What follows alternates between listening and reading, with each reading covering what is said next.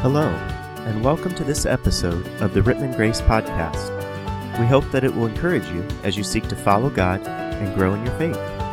If you would like to know more about our church, you can check us out at www.rittmangrace.org or feel free to email us at rittmangbc@aol.com. But for right now, let's get into today's message. Well, good morning, everybody. You can probably already tell things are going to be a little different today. We have our nice relaxed atmosphere with our stools, and I have my coffee, which doesn't really have coffee in it. It was just a prop. And but we're kind of going to go through something today that I'm sort of excited about. I got my notes here to kind of keep me on track. But I guess if you want to give today kind of a big idea, it would be the idea of God's faithfulness. And I'm sure if we would go around the room, each of us would have a story that relates to God's faithfulness, either in our lives, maybe in the lives of our families, or a coworker, someone we know. We all have a story, and I think for those of us that follow Christ, we profess to be Christians. There would be moment after moment after moment where we could just list and see God's faithfulness and His hand moving in our lives. Today, fortunately, we have Pastor Bud with us, as usual, but today we are going to hear his story, or at least part of his story, I guess, from when he was a little bit younger.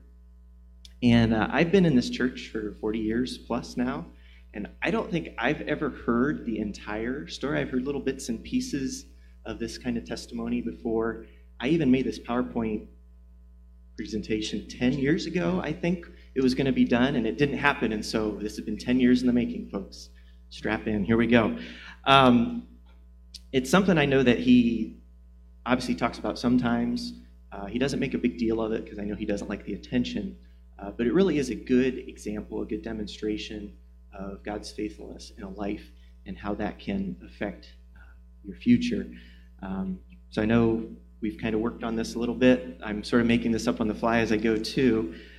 So I guess let's go back. We'll start back in what I call the fabulous 50s. And let's go back, kind of set the stage. So you can go wherever you want with this, but just give us an idea of maybe your early life, maybe how you came to know Christ a little bit, where you grew up, and just anything about young Pastor Bud that we need to know. Sure. I think I'll go back to 1959. I was 7 years old, and my father was Catholic, but was not a practicing one. And my mother, in the past, had been a German Lutheran. When they were married, and moved to the neighborhood we were in, they were looking for a church. They landed on the Fair Hill Presbyterian Church, which was in our neighborhood. Every corner had either a bar or a church, so you could go anywhere you wanted. Kind of like Rittman. Yeah, a lot like it. Although, no, that's not exactly accurate in Rittman. But anyhow, we went to the Presbyterian church. There was a couple there that probably were about 40 or so years old. I thought they were 100 and some, but they lived outside the city. They came in as they were considered missionaries to us in the city, and he would teach our Sunday school class every week and presented the gospel every single week. And so in December of 1959 was when I finally just knew irresistibly that I was a sinner, that I needed Christ, and I knew that I definitely wanted to be in heaven someday. So I felt very real about it at the time. I still believe that was very sincere. So I got saved December 1959. So now we're going to fast forward about a year after that salvation to fateful Sunday of December 4th, 1960. That's where this event that kind of had a pretty large impact on your life, I would say, happened. And so tell us, I guess, a little bit about what happened that Sunday. Yeah, that Sunday, December 4th in 1960 was a sunny and somewhat warm day, because I don't think any of us had anything more than a light jacket on. And normal day, went to Sunday school, went to church, came home, was eating lunch, and a couple of my friends, 4 or 5 friends, were in the backyard at my house, and you have to realize our backyard would have been a 6-foot by 12-foot space. And it happened to be Warren McWilliams' birthday. The McWilliams family and I continue to be very, very close. And I was their 6th son. And Warren was the oldest one. He was about 3-4 years older than I am. And it happened to be his birthday. And in Philadelphia at that era, we had this really neat tradition. I told my friends it was Warren's birthday, so we all held him down, and every one of us gave him punches for every year of his birth date. And that was great until it got toward the end, and I realized he's not going to be happy with me. So as they were letting him up, I ran out my gate and out to the street, and when I hit the sidewalk, there was a company that you all know about. It was called Cross Brothers. It was a meat packaging company 2 blocks away. They used the waxed paper that they wrapped meat in, and that blew through the neighborhood continuously all the time. The reason why you know about them is because if you've ever seen a Rocky movie and Rocky's boxing this slab of meat, well, that was Joe Frazier in our time. Joe worked at Cross Brothers, and so that's what he did. So anyhow, I went running out, and I hit the wax paper, and I slid into the street feet first. And in God's providence, there was an automobile coming, which then ran over me, ran literally over my head. Fortunately, the tires were flattened just enough that, the injuries were what they were, serious, of course, but so that kind of was how the accident happened. So that was the accident. Okay, so I'm trying to picture myself there. Can't even imagine what that was like. If there were people on the street or mom and dad, people that came out and saw that, fear, panic, anger at the driver, but pretty much every emotion, I guess that could be possible. So after that happened, obviously you went to the hospital or transported, or parent took you or something, and taking you in and all that. Just do you remember anything about that time? What you were thinking, feeling, what others? Yeah, I don't know where you were. I remember a lot, but then some of this stuff was told to me by my parents mostly after the fact as I was recovering. But so I was on the street. The boys ran back in, told my parents. My dad came out, picked me up. We jumped into the car of the person who was driving. And the interesting thing to me is that so much of what was going on there was sort of reversed. I can still see it today. I can see my dad holding me, but we were on the left side and the driver was on the right side. And my parents insisted later that that was not accurate. We weren't in England. But in my mind, still today, I see it that way. And I remember my dad going toward the doors of the emergency room, and a nurse is holding the door open as he ran in, being put on a gurney, zipped down to an operating room eventually. And so I remember all that.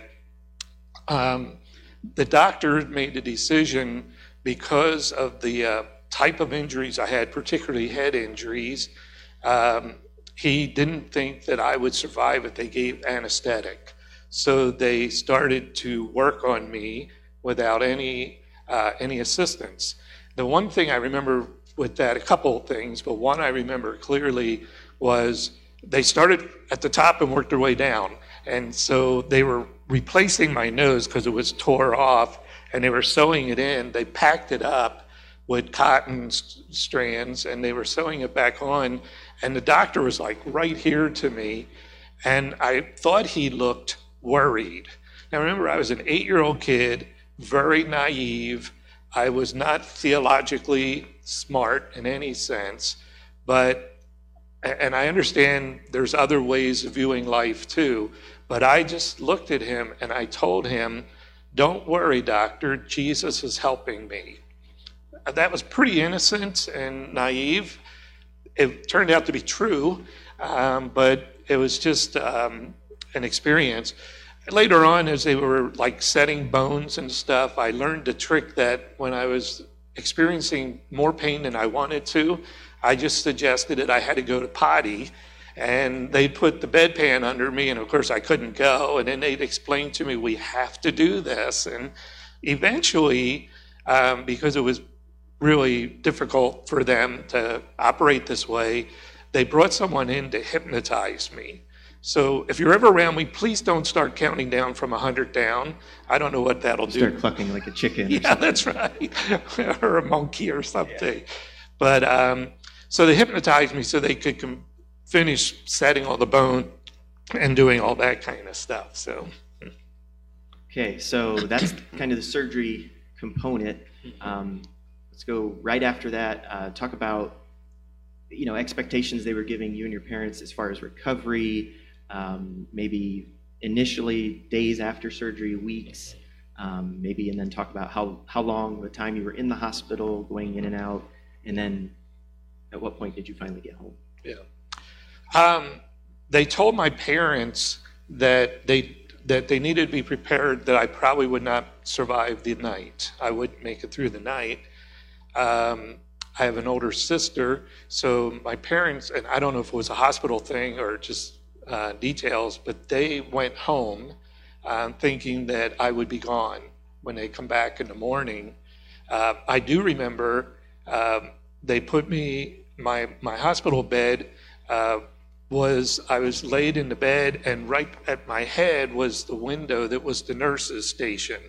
And I can remember laying there, and from time to time in the night, the nurse coming and peeking in, and I'd look up at her, and I think sometimes I even smiled, but they seemed to be more tearful than smiling. Finally, the next day came, and my parents told me later that they said that he might make it. The next couple of days are critical. He might make it, but you also need to realize he will never walk again. He'll never be able to walk, and his body, because of growth plates, will probably always be the size of an 8-year-old. And so that's what they were looking at that time. They put me in traction, which just meant they had, my legs up in the air and weights on that, which was interesting because I was in a ward with other kids, and there was one kid that was a real, politely, he was a real jerk, and he kept coming over and pulling on my weights and dropping them and stuff. And one time I was able to get a hold of his hair and throw a couple punches. So we both got in trouble for that one. But so I was in traction for 12 days.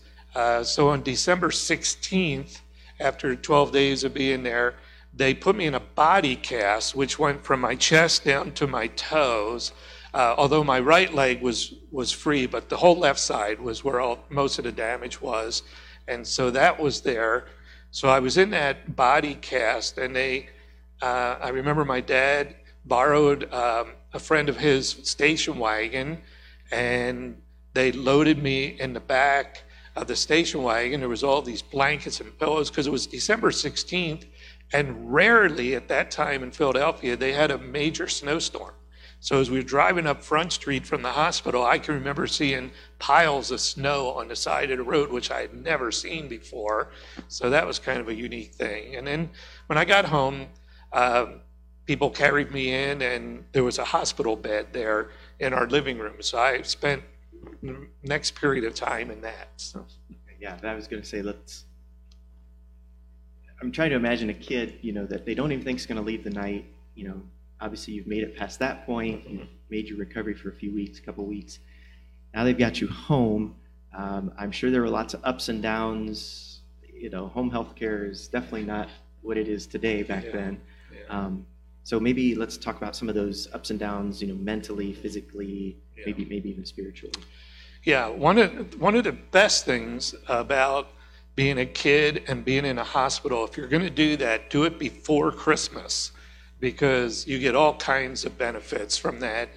And this was, it was on the news. It was on the television stations. It was in the newspapers. People were sending gifts. And in fact, I even brought one of them that I got. Someone, I don't know who, sent me this. And this came in handy, but this part really came in handy, the baseball side. And I did that constantly. And I always had my favorite teams playing against my least favorite teams. And I did the complete charting the games and everything. And so that was a lot of fun. But we had gifts that were piled up to the ceiling. My favorite thing was friend around the corner, Nicholas Boulis. His family owned a Greek pastry shop. And I call it Greek apple pie. Anne makes it for me to this day. It's really awesome, believe me. It's great stuff. But anyhow, I also thought recently about the fact that probably along with people sending gifts and things, there were probably people, even in the city, of 3 million of my closest friends, there were probably some that were actually praying for me during that time, not knowing me at all, but the people who gave gifts didn't know me, so I assume there were some that were praying as well. So that progressed, and then so I was in the body cast for probably 4 to 5 months, and then at the end of that, I was in a wheelchair, but at that point, then I had to go to the Wills Eye Hospital because I had an infected tear duct that just kept running. So they removed my left eye and did some work in there and then put it back in. And the Wills Eye Hospital became a fun thing between me and Clyde Maybury. Those of you who remember Clyde, because he ended up having to go to Wills Eye, and so we compared notes. And it's the world-class eye hospital. But I was in a wheelchair probably for a month or two. I remember my next door neighbor, an elderly gentleman, Mr. Wilson, and yes, he thought I was Dennis the Menace. And Mr. Wilson was in a wheelchair also. And when the weather was nice, we would go outside and race up and down Tioga Street. And he did that. He planned all that, which was brilliant on his part because he understood, what a kid be going through. So he made things fun for me, which was really kind of cool. After that, I had to, probably May, I had to start learning how to walk on crutches, and that was scary. I didn't know how to do real well, but got pretty good at it. One day the doctor said, the next time you come back, because I was going back every week or two, and next time you come back, you need to be walking on one crutch. So just use one crutch. And I couldn't do it. I was too scared. I just would not do that. Came back to the doctor's office. He asked me, and I said, "Oh yeah, it's going fine. I'm not real good at it, but I'm okay." So he said, "Okay." So he had me walk down about the length of this aisle. He had me walk down the hall, 2 crutches, and then when I turned around, he walked down, took one, walked back, and said, "Now come to me." And I couldn't do it, and so I got chewed out and told next time don't come back until you can do that better. So I did. And then in the summer, I had to learn how to walk. And then in the fall, we learned that this is fall of 1961, in the city of Philadelphia, they were doing an immunization. You probably have never heard of anything like that before, but it was for polio. And back then, they had the little sugar cube that they would give you, and there was medicine in it. And I had to go because I was the right age to have to go get this.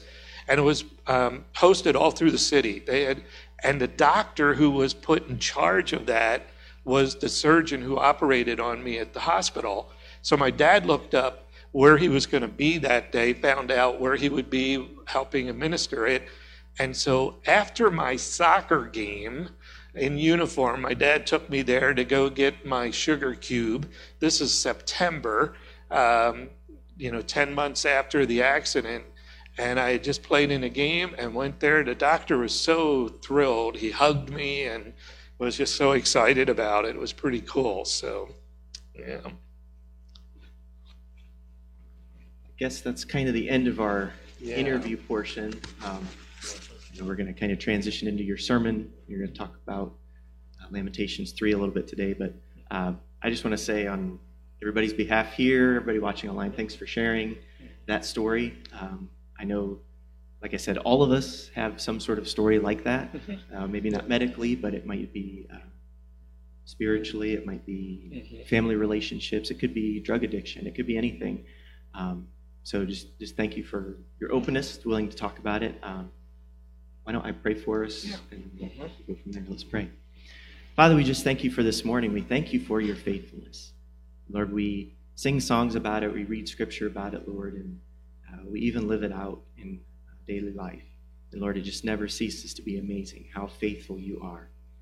Lord, you are powerful, you are mighty, you are loving, you're merciful, and we just love you so much. Lord, thank you for the faithfulness you've shown in the life of Pastor Bud, Lord, and the lives of his family through this whole accident scenario, Lord, and then down through the years, months of recovery, years of recovery even, and to this day, Lord, of all the lives that have been touched through it. And I just pray that you would continue to teach us about your faithfulness and just speak through Bud this morning as he continues to share from your word. We honor you and praise your name. Great. Thank you. Thank you.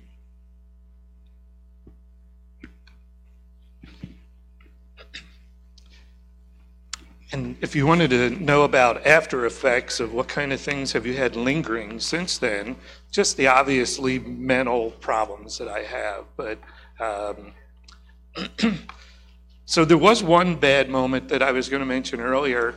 While I was in the wheelchair, one day I was eating lunch, and I know it was grilled cheese sandwich and tomato soup. And they had it so that like I couldn't bend my leg still. So my leg was sitting out on the stand that comes off, they raise it up on the wheelchair. And I leaned forward to get something, my drink or soup or whatever. And my leg moved, went off that little stand and fell down and bent. And the pain, I jumped up and threw over the table and everything went flying. And my mother went after my sister because she thought she did something to me.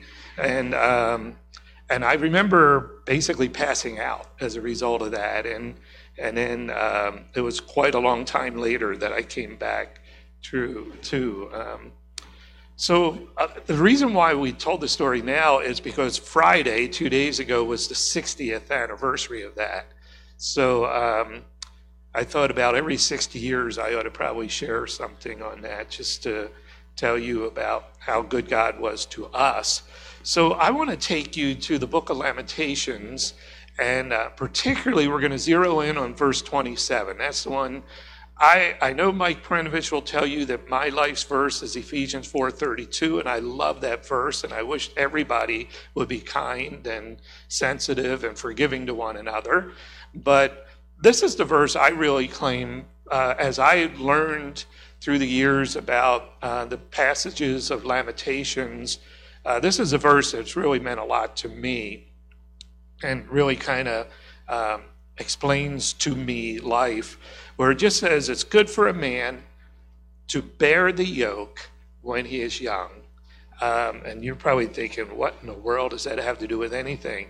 Well, let me just tell you, God certainly is faithful. There's no doubt about that. And God wants us to be faithful to him as well. And there's no doubt about that. No matter what it takes, no matter how long it takes, we're to be faithful. So in Lamentations is a book about Jeremiah's cry to God on behalf of the nation of Israel. The word lamentation is a Greek word, and it literally means to cry aloud.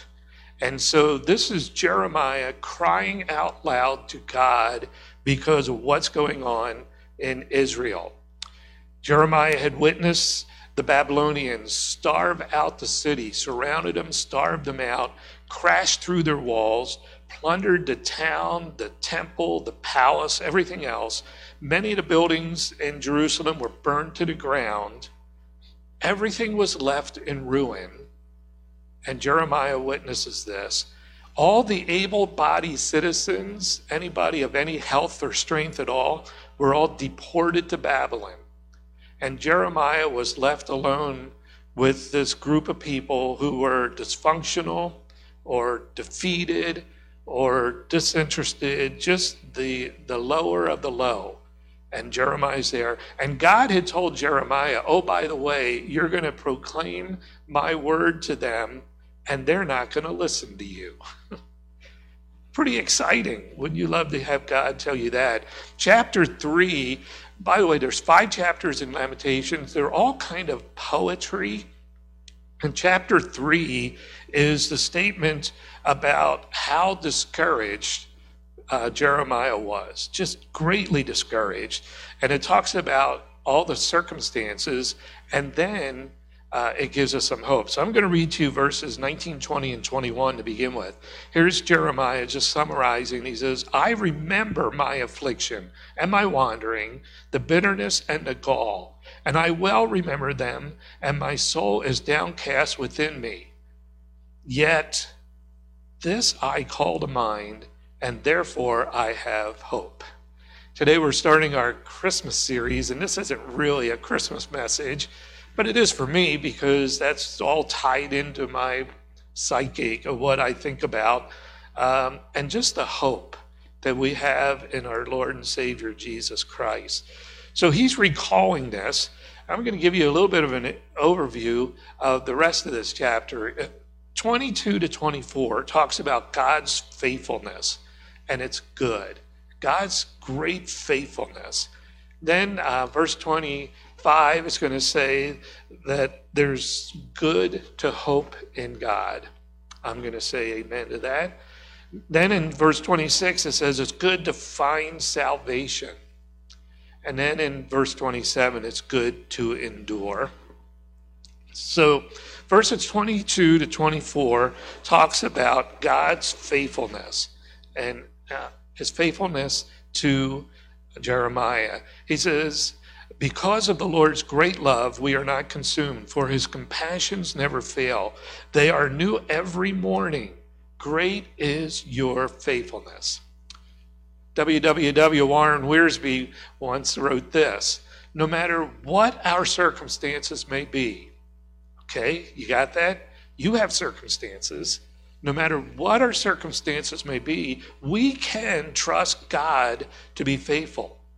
Then he reminds us that great is thy faithfulness isn't just a verse to quote or a song to sing. It's the glorious truth to believe and to act upon, no matter how difficult the situation in life might be. God is faithful. In verse 25, he told us that it's good to hope in God. The Lord is good, and our hope in the Lord is valid. It's very important, and it's real. That hope encompasses everything in this life and everything beyond this life. It's the hope of heaven and eternity, as well as his being good to us today. Verse 26 tells us that salvation that God gives is good also. God does grant salvation. He does give eternal life.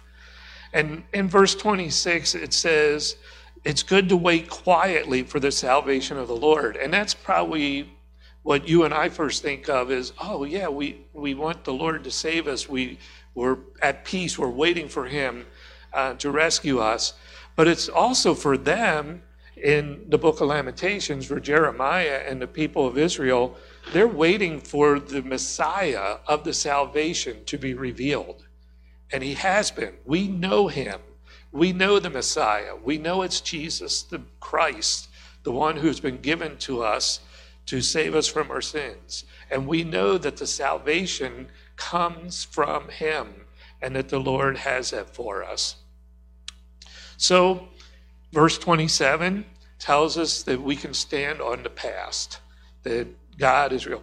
So it said to us that it's good for us to bear the yoke in our youth. So we have to ask the question, what is a yoke? Well, there's a picture of one, and that's pretty typical of what you would see. It's, a harness with a couple ropes for attachment. Here's how it applies to an oxen. They go around the neck, and it keeps the animals together. You can get them to work in tandem with each other, and it's really good. What does it mean for you and I to bear the yoke? Well, first of all, a yoke is an implement of submission to authority. Those oxen were absolutely under control by whoever. They couldn't. Animals generally don't work well together independently. And in their case, they were tied together. They were under the submission of whoever was leading them. And another thing about a yoke is it's an implement that couples two together. You and I bear the yoke so that we can be coupled with our Lord, and so that we work in harmony with him. Under his authority, we're submissive to what the Lord does and has for us. So what are some of the purposes? Why is it good? How is it good that we have this yoke that comes upon us? Well, some of the purposes are that we are yoked in our lives. We have trials and tribulations, difficulties. Number one is to purify our faith.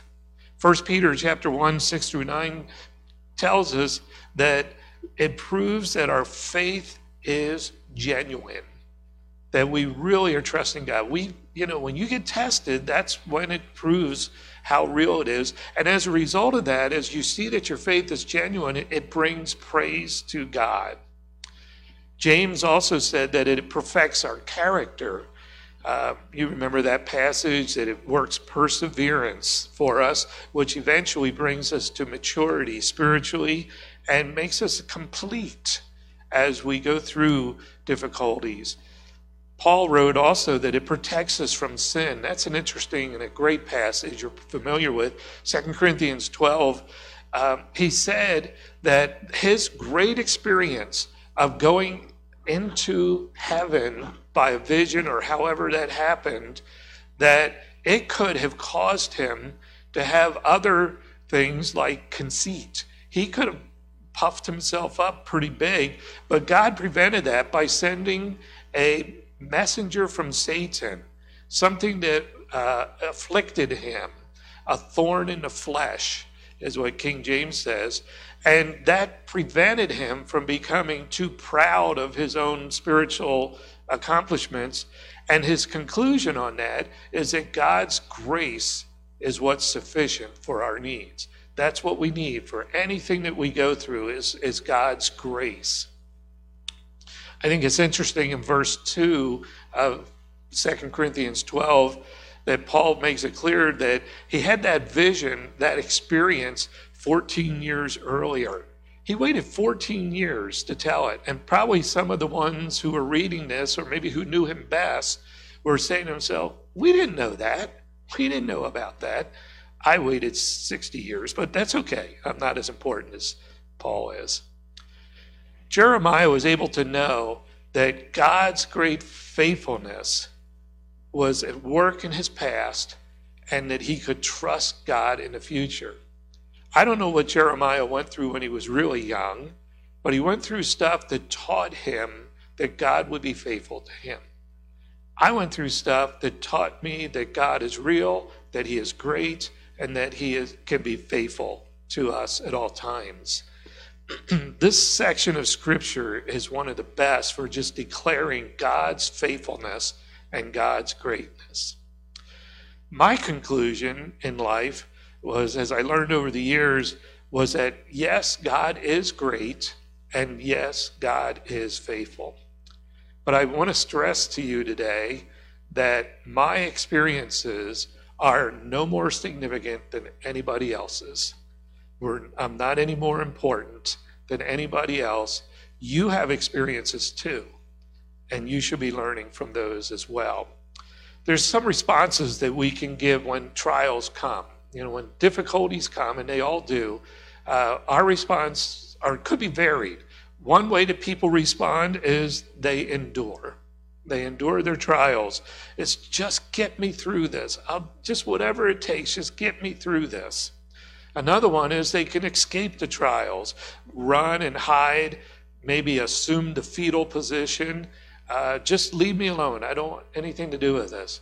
How about enlisting our trials, embracing them? And as a believer and follower in Christ, I think that means that I'm looking in the details to see where God is and how he's working.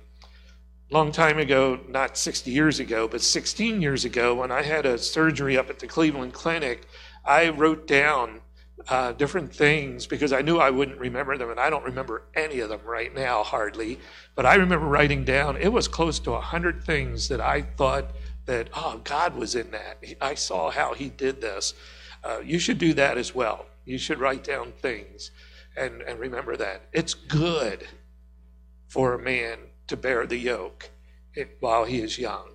It's good to learn the faithfulness of our God and our Lord and Savior Jesus. It's good to learn to trust him. It's good to look for the details of who God is in your life. It's very important that we learn through our experiences in life and see God's handiwork in it. That's what Jeremiah did. That's what you and I must do. Let's pray together. Lord, how I thank you for just your work in our lives. I'm not unique in that. As David pointed out, everyone here has a story of their own, and they can share how great you are as well. Maybe they're not quite as dramatic, but very significant because you are a part of it. And it all is there to point glory to you. Lord Jesus, as we celebrate this month that you're coming to earth and loving us, and living for us, giving your life for us, may we in a fresh new way just look at who you are and how wonderful you have blessed us so that we have a hope for today, a hope for tomorrow. That's all based in your love, your grace, and your mercy. Lord, may you receive the glory through our lives lived for you. In Jesus' name, amen. Thanks again for listening to this episode of the Rittman Grace Podcast. If you have questions or would like to know more about our church, please visit www.rittmangrace.org or email us at rittmangbc@aol.com.